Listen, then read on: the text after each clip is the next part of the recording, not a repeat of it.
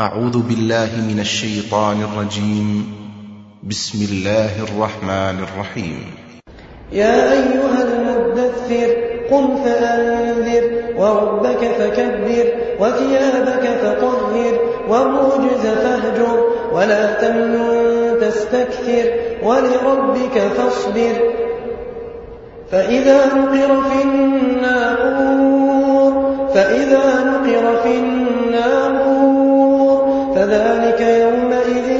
يوم عسير على الكافرين غير يسير. ذرني ومن خلقت وحيدا وجعلت له مالا ممدودا وبنين شهودا ومهدت له تمهيدا ثم يطمع أن أزيد كلا إنه كان لآياتنا عنيدا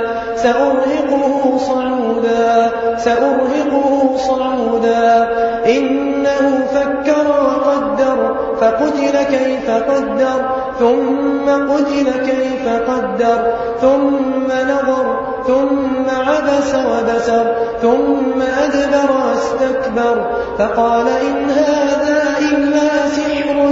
يؤثر إن هذا إلا قول البشر سأصليه سقر وما أدراك ما سقر لا تبقي ولا تذر لواحة للبشر عليها 19 وما جعلنا أصحاب النار إلا ملائكة وما جعلنا عدتهم إلا فتنة للذين كفروا ليستيقن الذين أوتوا الكتاب ويزداد الذين آمنوا إيمانا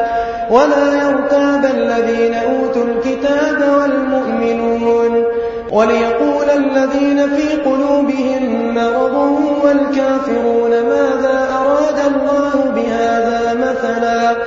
كذلك يضل الله من يشاء ويهدي من يشاء وما يعلم جنود ربك إلا هو وما هي إلا ذكرى للبشر كلا والقمر والليل إذ أدبر والصبح إذا أسفر إنها لإحدى الكبر نذيرا للبشر لمن شاء منكم أن يتقدم أو يتأخر كل نفس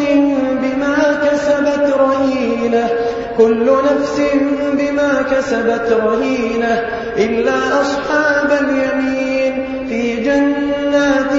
يتساءلون عن المجرمين ما سلككم في سقر قالوا لم نك من المصلين ولم نك نطعم المسكين وكنا نخوض مع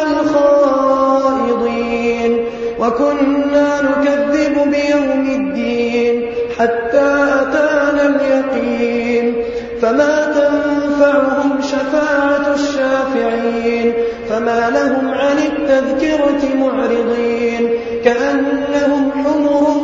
مستنفرة فرت من قسورة بل يريد كل امرئ منهم أن يؤتى صحفا منشرة كلا بل لا يخافون